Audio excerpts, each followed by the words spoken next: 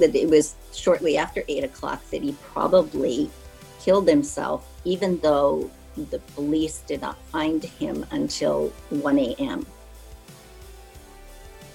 Hi, my name is Daniel, and this is the Death of My podcast, episode 4, where I am talking to my friend Pam, who about 17 years ago's brother committed suicide. And I feel like she did an absolutely incredible job talking about it, and I think giving some people some sort of hope while walking through grief, especially about with suicide.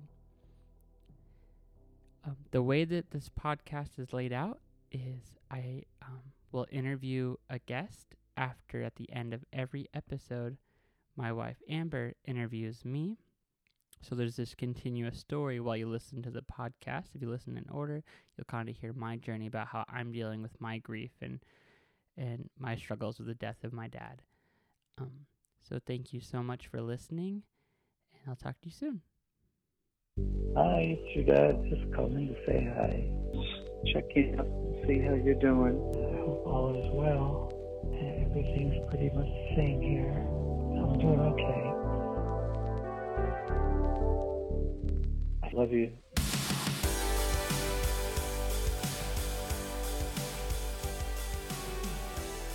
Thank you again for doing this. Sure. Okay. So, maybe can you tell us a little bit about yourself? Who you are? My name's Pam, Economides, and I will admit, I am over 60 years old. Have 2 daughters who are grown and living away from home. My husband, John, and I have lived in San Diego for 30 years now. And we're enjoying being here in Encinitas near the coast. Let's see, I'm Chinese, and I throw that in there just because some of the things that we talk about may have a cultural dimension to them. Sure. So I grew up in a home of parents who are not immigrants, but my grandparents were immigrants to this country. So I am like the 3rd generation, I think, American-born Chinese. That's pretty much my background, I think. Yeah. Who died? Well, probably the most traumatic death I have had in my experience is my older brother. He was my only sibling, and he died almost 17 years ago by suicide. So that really impacted me, our whole family, really hard. If you brought yourself back to 17 years ago, where were you? What happened? Kind of like, what was the situation around that time? Let's see. My family, John, our 2 daughters, were living here in Encinitas. My mom called me on the phone one evening, and she said, Pam, I want you to get John on the phone too. And I thought, oh, that's odd. She doesn't ever do that. And I said, well, okay, let me go get him. And I said, John, my mom wants you to get on the phone too. And then my mom goes, okay, is John there? Is he there? And I said, yeah. And then she told me, your brother committed suicide. And my first reaction was just a gasp, like, what? And from there, she told me what had happened. He had been up in Northern California. He was found in a parking lot next to his car. He had a gun, and he had fired 1 bullet into his head. And they did find inside his car a letter that he had left for my parents. And other than that, my brother had very few belongings, and everything was inside the car. And that was pretty much all that I knew. My parents live in Fresno. It's about 5 to 6 hour drive from here. So I took a plane and I flew the very next day up to Fresno so I could be with my parents. And because my brother was in Northern California, my father had to go up to identify his body. So and he was going to drive himself. And I said, no, I don't want you to drive alone. So a friend was able to come and drive with my dad. So the two of them went up there together, and my dad identified the body. And they arranged for my brother's funeral arrangements and came back down, brought the body back down to Fresno where my parents were living. That was the initial kind of initial steps. Yeah. Do you remember, like, if you brought yourself back to that moment, that phone call, do you remember everything? Like, do you remember the feeling you had and the thoughts you had? What were some of those? What was your initial feeling and thought? I was very surprised. I was very, very sad. I think one of my initial thoughts was that I was very grieved because I had not been close to my brother. As adults, we really didn't communicate very much at all. But my parents, the year before, had their 50th anniversary, and they planned a big party and everything. And kind of through that, I had begun to communicate via email and letters with my brother. And I felt like, oh, we're starting to establish a relationship now. And at the party, it was a lot of fun. He hadn't seen our daughters and since they had been little kids. So they were teenage girls now, and they enjoyed being with him, and everything was really, really nice. And I thought, wow, this is great. We're finally connecting as a family with my brother and his wife. And now we can get to know each other, which was something I had always hoped would happen as we became adults. So when my mom told me that he had died, I just felt really this finality, like, okay, I am never going to know my brother now. I'm never going to have that opportunity again. So that was very, very sad. And I think my other thought was that I wished he had gotten some help. I knew that he probably had not gotten any help, had talked to no one about how he was feeling. And I just, I grieved that too, because we have a history of depression in our family, and I suffer from it too. But I had been able to get help at the time, and that really made a huge difference. And I just think my brother didn't get the help that he needed, and probably was very lonely when he died, and that made me very, very sad. Honestly, I couldn't even imagine, and getting to that place where thinking like, hey, this is it. This is the answer that I. He was married, you said? Yes. So Yes. Although he had gotten divorced the year before. Okay. A lot of things, I came to find out, a lot of things had not gone well. And he had been depressed for a while. My ex-sister-in-law and I talked for quite a while after his service. And she told me a lot of things about their relationship that I didn't know. And so things had been difficult for the last couple years for him. And I think it got to the point where he just didn't feel like there was any reason to go on. What was kind of interesting was after I got to my parents really didn't know much of what was happening, but the last communication that they had received was an email for my brother, and he had told my mom, I interviewed at this one company. He was looking for a new job. He had changed careers, and he was 48 years old. So breaking into a new career was not an easy thing, and he was looking for some kind of marketing job. So he had done a lot of applying. He had been through interviews, and he wrote her and said, I have a second interview with this one company. And if everything goes well, I'll probably stay and get a place to live in this area. It was near Santa Cruz. And, I'll let you know how things are going. And that was the last we heard of him. And I presumed that he must not have gotten that job and felt like that was it. It was just hopeless. So we were able to piece together. It was really interesting. I felt like a detective because we figured out where the last hotel was that he had stayed, and I called there, and they had told me when he had checked out of the hotel, and that was 3 days prior to his death. And then I realized that if he had gotten a gun, because I don't believe he had one before that, he would have had to wait 3 days for the background check.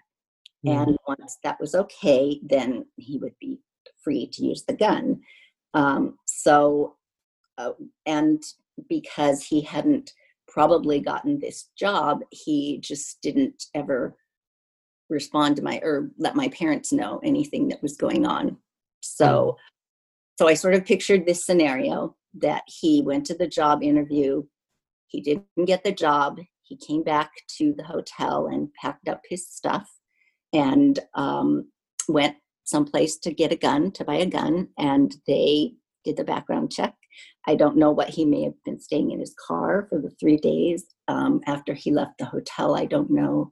But then when he had the gun, he just drove his car, interestingly enough, to a parking lot of a kind of commercial building. And it was very woodsy around it because it was Santa Cruz.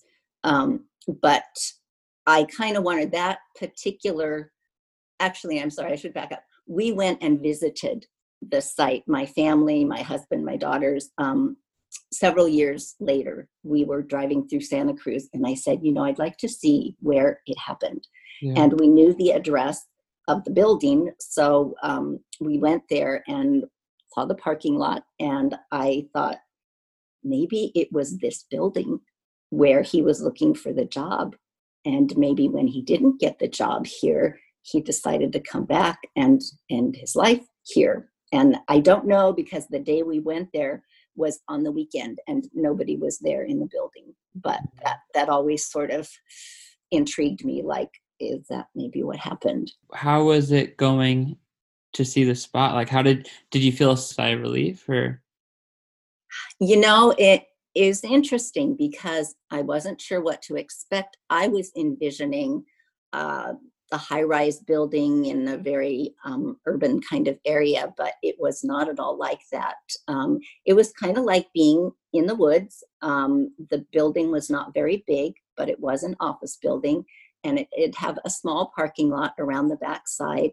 And when we drove there, I thought, this is the kind of environment that my brother always liked, and that I could see him wanting to be in a place like this. And so I thought, I'm sure that kind of was some of his thinking when he was figuring out, well, where am I going to do this? That it was in an area that just kind of suited him. And he had gone there in the evening. I'm sure there were no more cars in there. I think it was around 8 o'clock. We got a police report, and there were details in that. So they calculated that it was sometime in the evening, and that it was shortly after 8 o'clock that he probably killed himself, even though the police did not find him until 1 a.m. So he had been there for several hours until the police found him.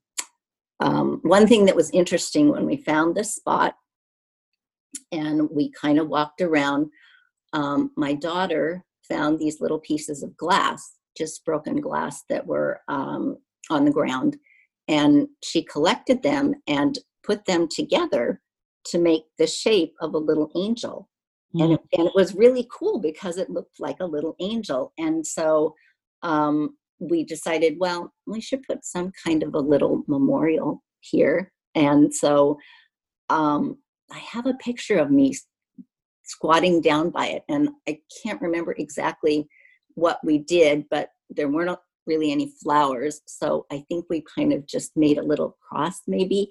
I still have the little angel that my daughter put together with the glass. I keep them. But yeah, we just made a little memorial, and then I think some of my questions were answered.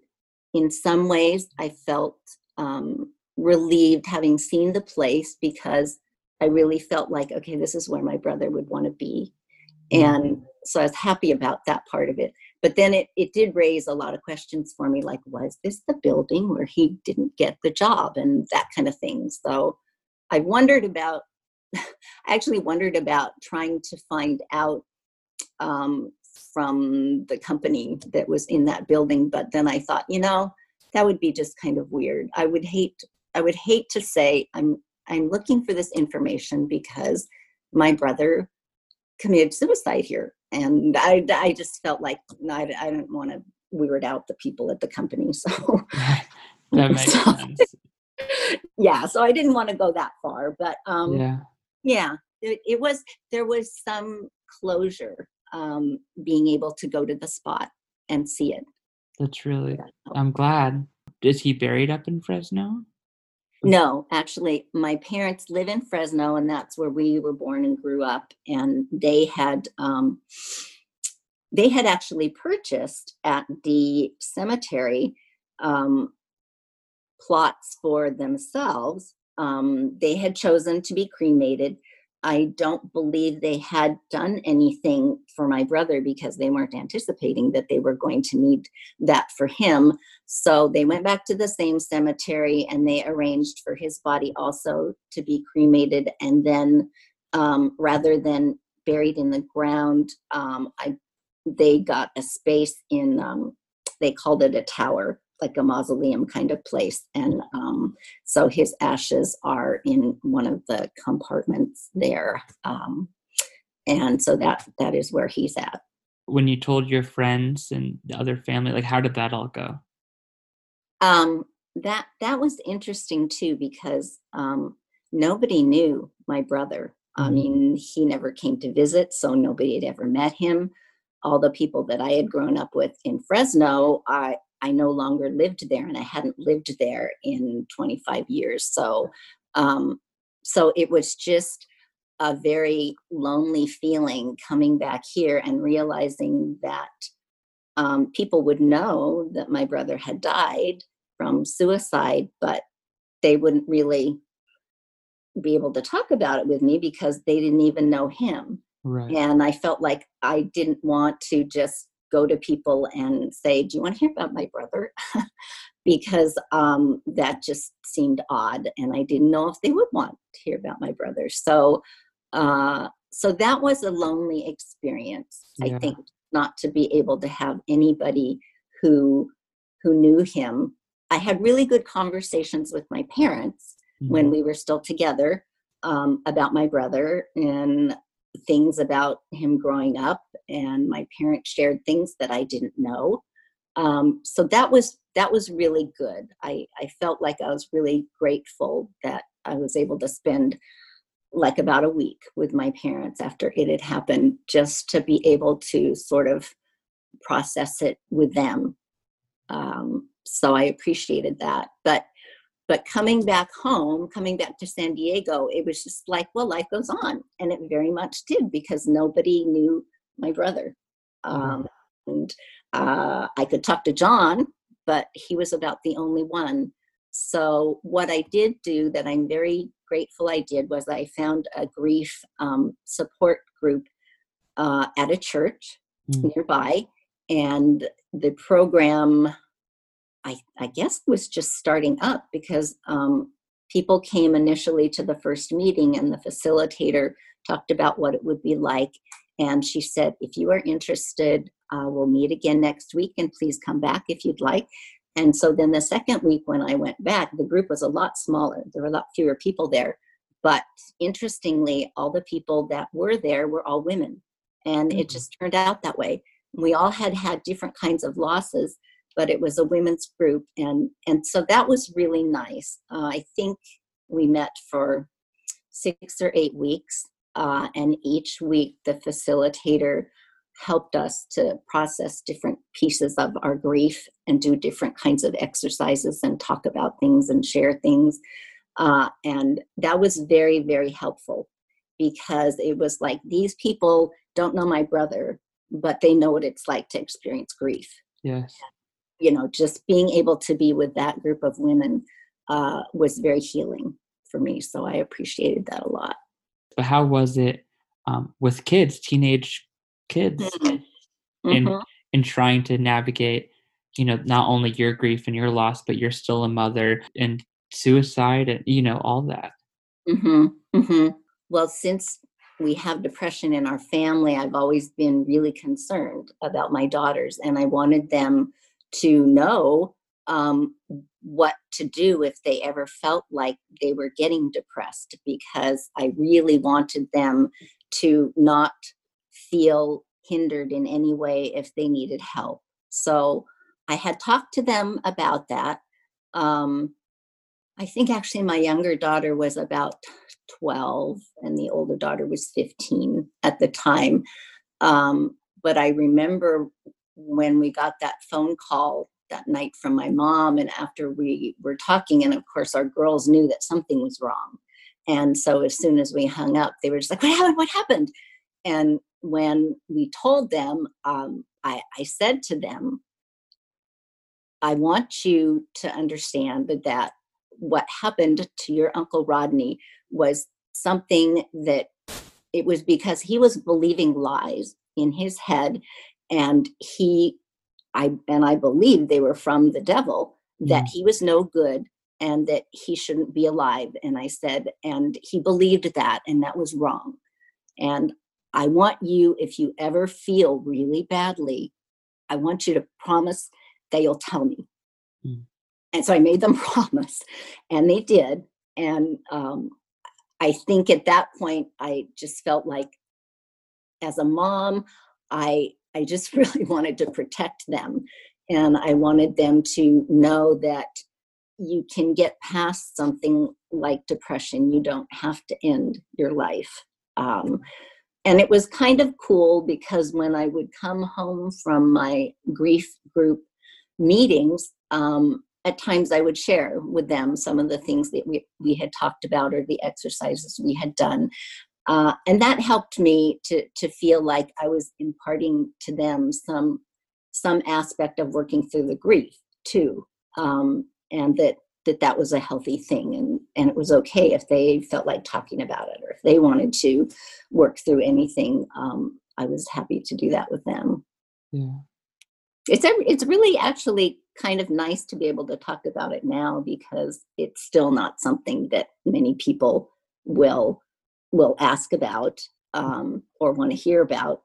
But I know from actually my parents getting involved after my brother's death, it was very hard for my parents to understand, because they didn't understand mental illness and they did not understand depression.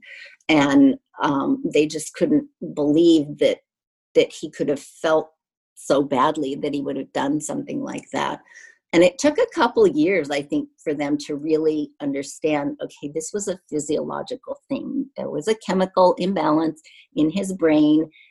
It had probably started early, like when he was a teenager, because he went through a really rebellious, anti-parental, anti-authority period, and had a really difficult relationship with my parents at that point.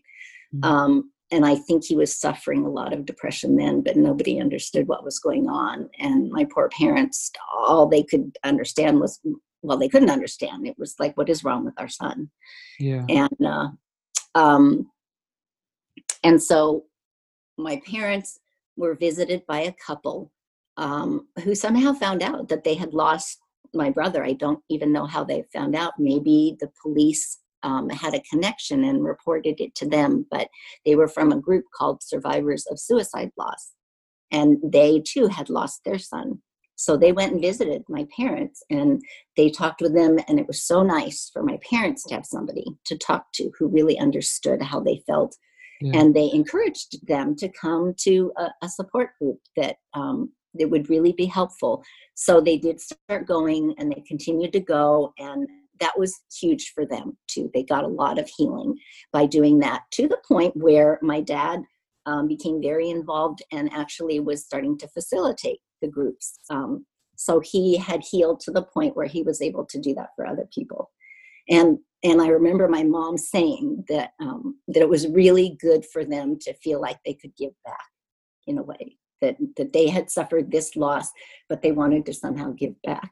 So they did that. So I knew that there was this group called Survivors of Suicide Loss, and they had a chapter here in San Diego. So I did go to them for support as well, and went to some events they had, and they also had support groups in the area, and that was really helpful too, just to feel like these things are out there, and you can find them if you'll look for them. It's not always easy, and you may not want to go and open yourself up to that.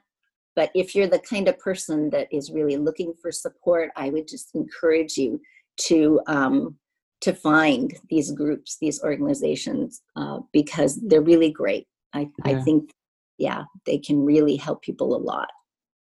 They're everywhere, and there's religious ones and non-religious ones. Mm-hmm. There's ones for men, one for there's so many out there that I'm just so thankful that we can be part of, just a little part of this something, and just keep creating open doors for it, because grief is so gnarly. I kind of mentioned earlier, but it's just this world that you don't have any idea even exists until you're in it. Mm-hmm. And then all of a sudden you see that a lot of people are in this. What are your thoughts on death and like what happens after we die? And good question. Well, I am a Bible-believing Jesus follower. So I do believe what the Bible teaches about life after death, that there is an eternal life, and that we have the opportunity to receive that eternal life if we can accept Jesus and surrender to God and be willing to live our lives surrendering to God, allowing him to be in control. Is really what it comes down to. And the whole doctrine of Jesus dying on the cross for our sins, I believe all of that. And I have followed the Lord since I was 14 years old. And God has always been faithful to me. I've never had any reason to doubt that he is who he is, and that I have eternal life by putting my trust in Jesus. So that gives me a lot of assurance. And it's available to everyone, but then again, it's a person's choice what they choose to believe. But that has always been my foundation, I think, to know that I will be with God after death. And actually, just this last week, I was reading my Bible and realizing that there are passages that talk about when Jesus died, he rose again. There was a resurrection. He didn't stay dead. And the whole point of him rising again was to defeat the finality of death, and also so that those who are his followers would be able to rise again someday too.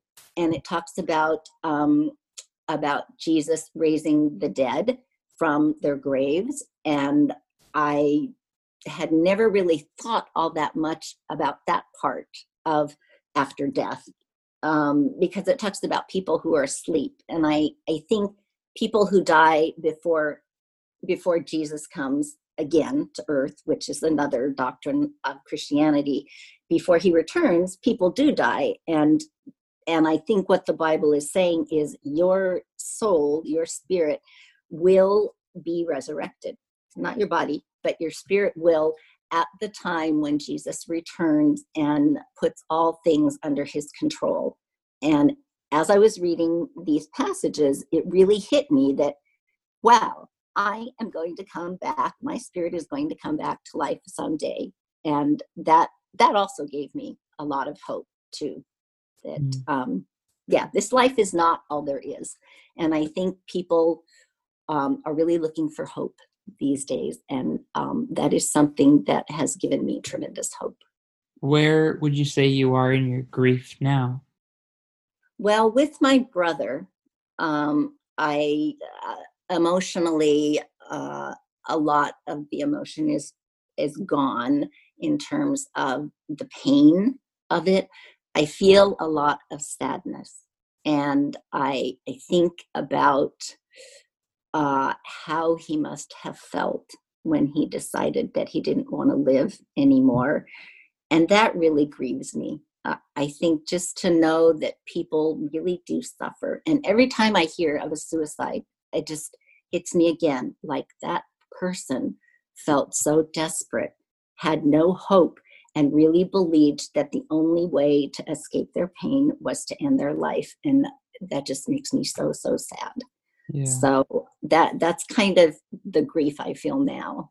And with the rise of suicide and young people, it just really, really makes me sad. And I feel it's really important that our society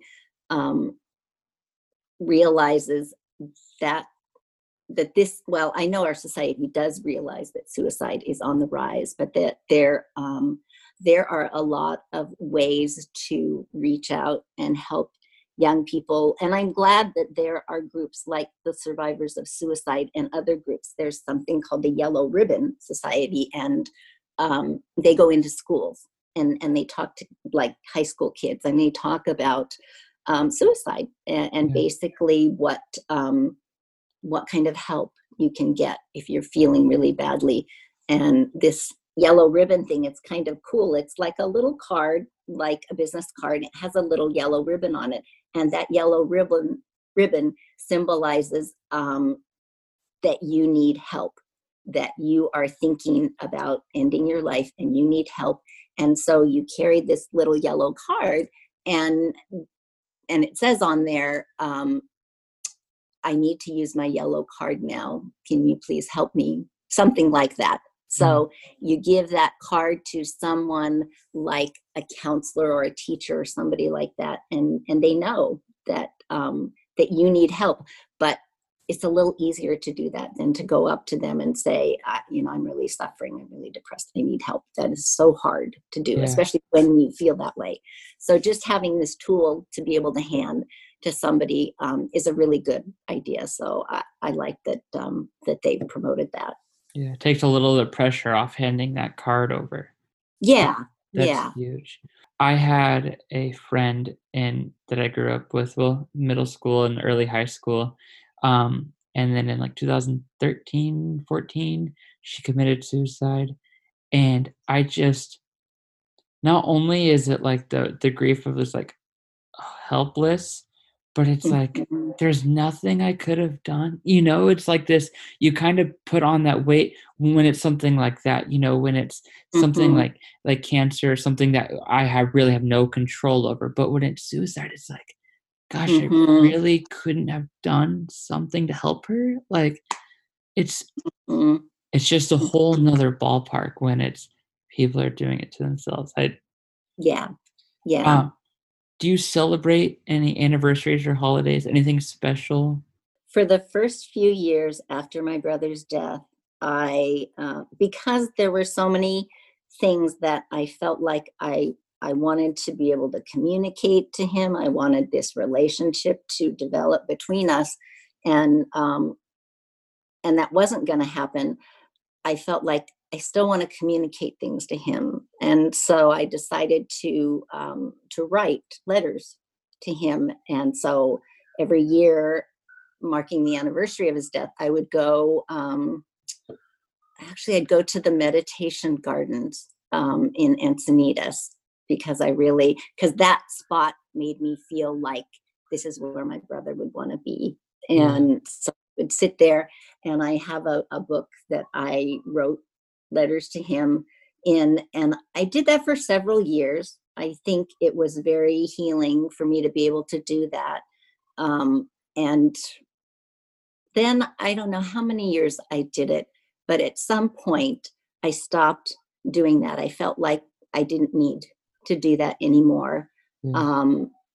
So I don't do that anymore. I do try to stop and remember, like April 2nd was his birthday and he would have been 65. So, so those kind of things, I just stop and I remember that. And then the day he died was in September, and just coincidentally, it's the day before my father died on the calendar. They just died a day apart, although different years. Yeah. So, so that time too, I stop and I remember that's what happened. Yeah, so that's how I've kind of commemorated. One thing I wanted to add was when you lose, whether it's like your dad or friends or pets or anything like that, does that bring up feelings of fear or trauma from like your brother? Mhm. Mhm. Um, at this point, no. I feel like the real sting of the death, it's been long enough now that Mm, it doesn't hit me. I think just intellectually, I feel really badly when I hear about that. And my heart really goes out because I know how that feels. And one thing that I've appreciated, just learning, because of deaths in our family and things that have affected me personally, is that that people really do appreciate when they know they can talk to you about that kind of thing, and that you will ask them questions about the person or about their loss, because it is so uncomfortable generally in our society to talk about that. yeah. And so in a way I feel like, okay, I have been equipped in a way to be able to do that now. So I Yeah. want to use that for good. I love it. And something that's so powerful is that the sting does go away. At least it did for you. And Mhm. everyone will be different, is different. But for you, that there is this sigh of relief. If someone is listening, they're just like, there is hope. There is Mhm. hope that at least the stinging part will go away Yeah, eventually. That's yeah, very nice. yeah. Um, if you could tell your brother one more thing, what would it be? Wow. Um, well, I would tell him that even though we weren't very close, that I did love him and I would have treasured the opportunity to have gotten to know him better, Mm, and that I wish he would have let someone know how much he was in pain, because I know there are people who would have helped him. yeah. Mm, I just thought about something else too, as a way of sort of remembering my brother and my yeah. father. Also, is I have things that I've saved that relate to my brother. Like I have the police report, and I have the um, mm, I forget what you call the person that examines the dead body. Oh, the Corner? coroner. Autopsy. Yeah. No, you're right, coroner. I have the coroner's report, and I have some documents like that. My parents had saved all the letters that my brother had ever written them, and Mm, the emails, and I have the emails I sent to him. So I have all of those things. Plus, I have a few items. My mother had his baby shoes bronzed and made into bookends, and I have crazy. those. That used to be a really popular thing. Yeah. And I have his little baby hairbrush, and I have gifts that he had given me over the years, and I put them all in a box. And every once in a while, in fact, I recently went through all of those things. I go back and I look through those things, and I read through those things again, and it just Yeah. kind of um, kind of reminds me and also helps me to, I feel like in a way to be honoring his memory, that I go back and I do that. So, and at one point I thought I had lost those things because I could not find the box that I had put them in. Yeah. And it was almost a year. I was just in agony, like, where are they? And then when my daughter came home one time and I told her, she went to her closet and she saw this one box up there and she goes, well, what's in this box? And it was really odd because I had looked through every single box in my whole house. Yeah. And for some reason, I thought that was her stuff. And I just didn't bother to look in the box. Didn't even think about it yet. Yeah. And she opens it up and it's all there. No way. If someone is listening who they just lost their brother, what's one thing that you feel like can help them, encourage them, or one thing you'd want to tell them? I would say that for me, it's fun to remember the fun times I had with my brother. And they were mostly growing up because once he got into high school, he was pretty much alienated from our family. But I can remember things that we used to do together as kids and places that we had gone and just good memories like that. And I like to think about those things. That really helps me, I think, to feel like there was real goodness in his life and in our relationship.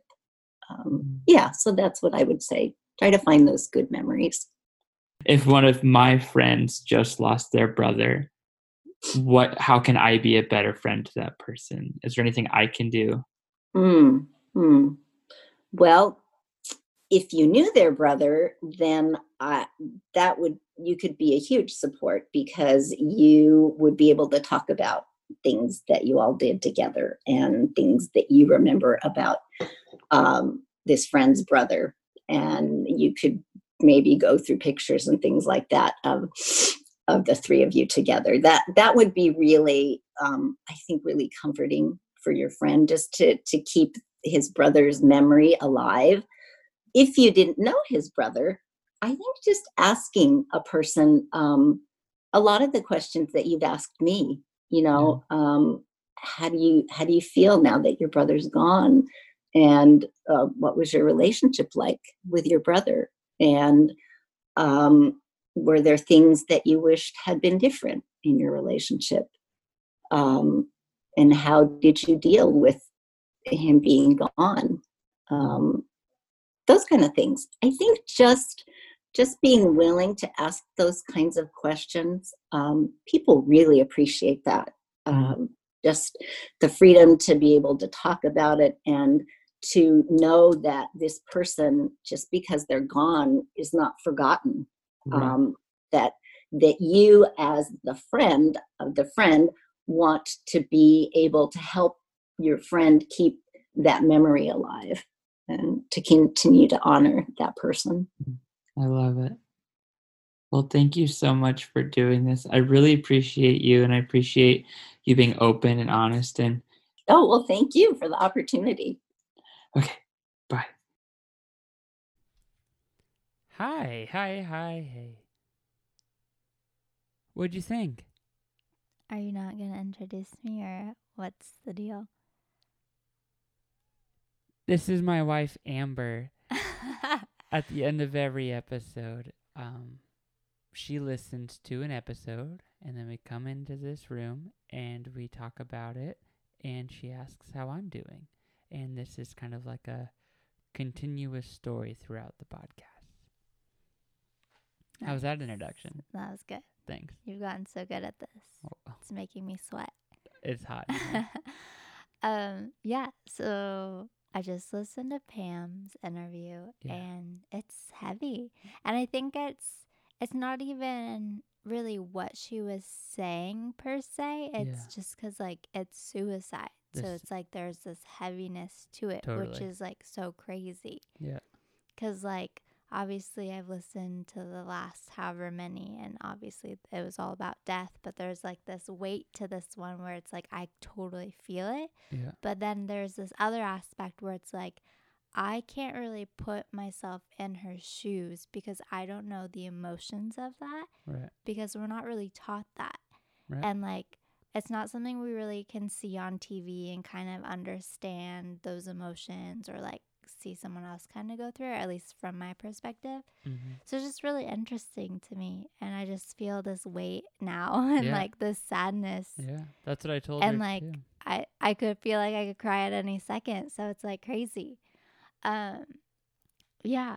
But there was like so many great things that she said. And I really enjoyed listening to her and what she had to say and her story. She did a great job at communicating it, and it's been like, I feel it's been a long time since he passed. Yeah. And to be able to recall those emotions, those feelings, Mm-hmm.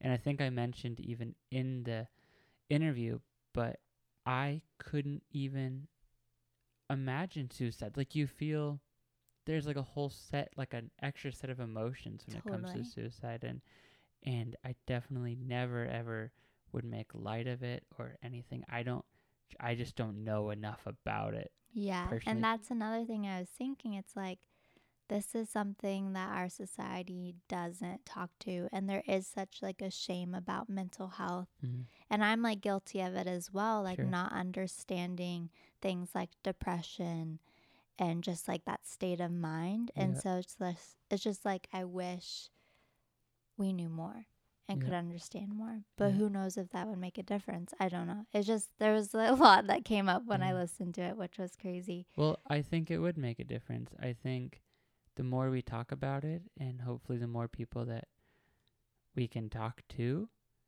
I think there will be a lot that can come out of it for not only you and I and the person talking, but for anyone that listens.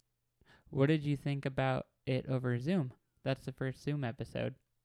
Yeah, it sounded great. Sounds good. Did you guys see each other? Or was Yeah. Okay, Yeah, that's always, what I was yeah. wondering. Yeah. I mean, I really, like I said, I really enjoyed listening to it, and I feel like at this moment listening to it, I was like, wow, like I feel like I'm learning stuff from these episodes, which is kind of cool. Yeah. So I'm excited for what you're doing, and I think you're doing a great job. That's very nice. And I want to of cry you. all the time. But something that I thought was interesting is two things that kind of came up that were kind of similar to your experience was like, she didn't necessarily have all the pieces there when it happened. And I feel like you didn't really either. Sure. So like you do have to go into that like detective mode and like you have all these questions that you want answered. Right. Is that something that came up for you or? I think a little bit. The idea of she, what you said, how to go through and put together these pieces, and I had to do the same and talk to certain people.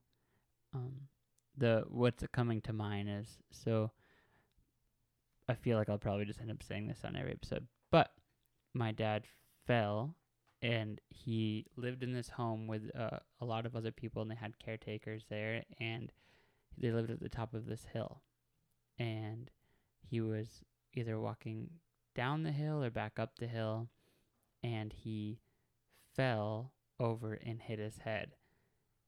It was nighttime, but luckily someone saw it happen, and they were able to run down and call 911. But what is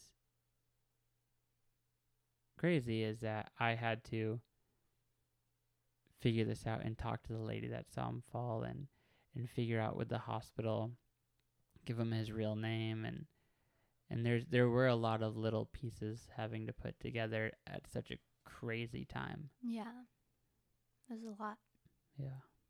It's sad. Yeah. And then I believe she had, not that she had to, or maybe she wanted to, but she did revisit the scene or where she it wanted happened. to, yeah.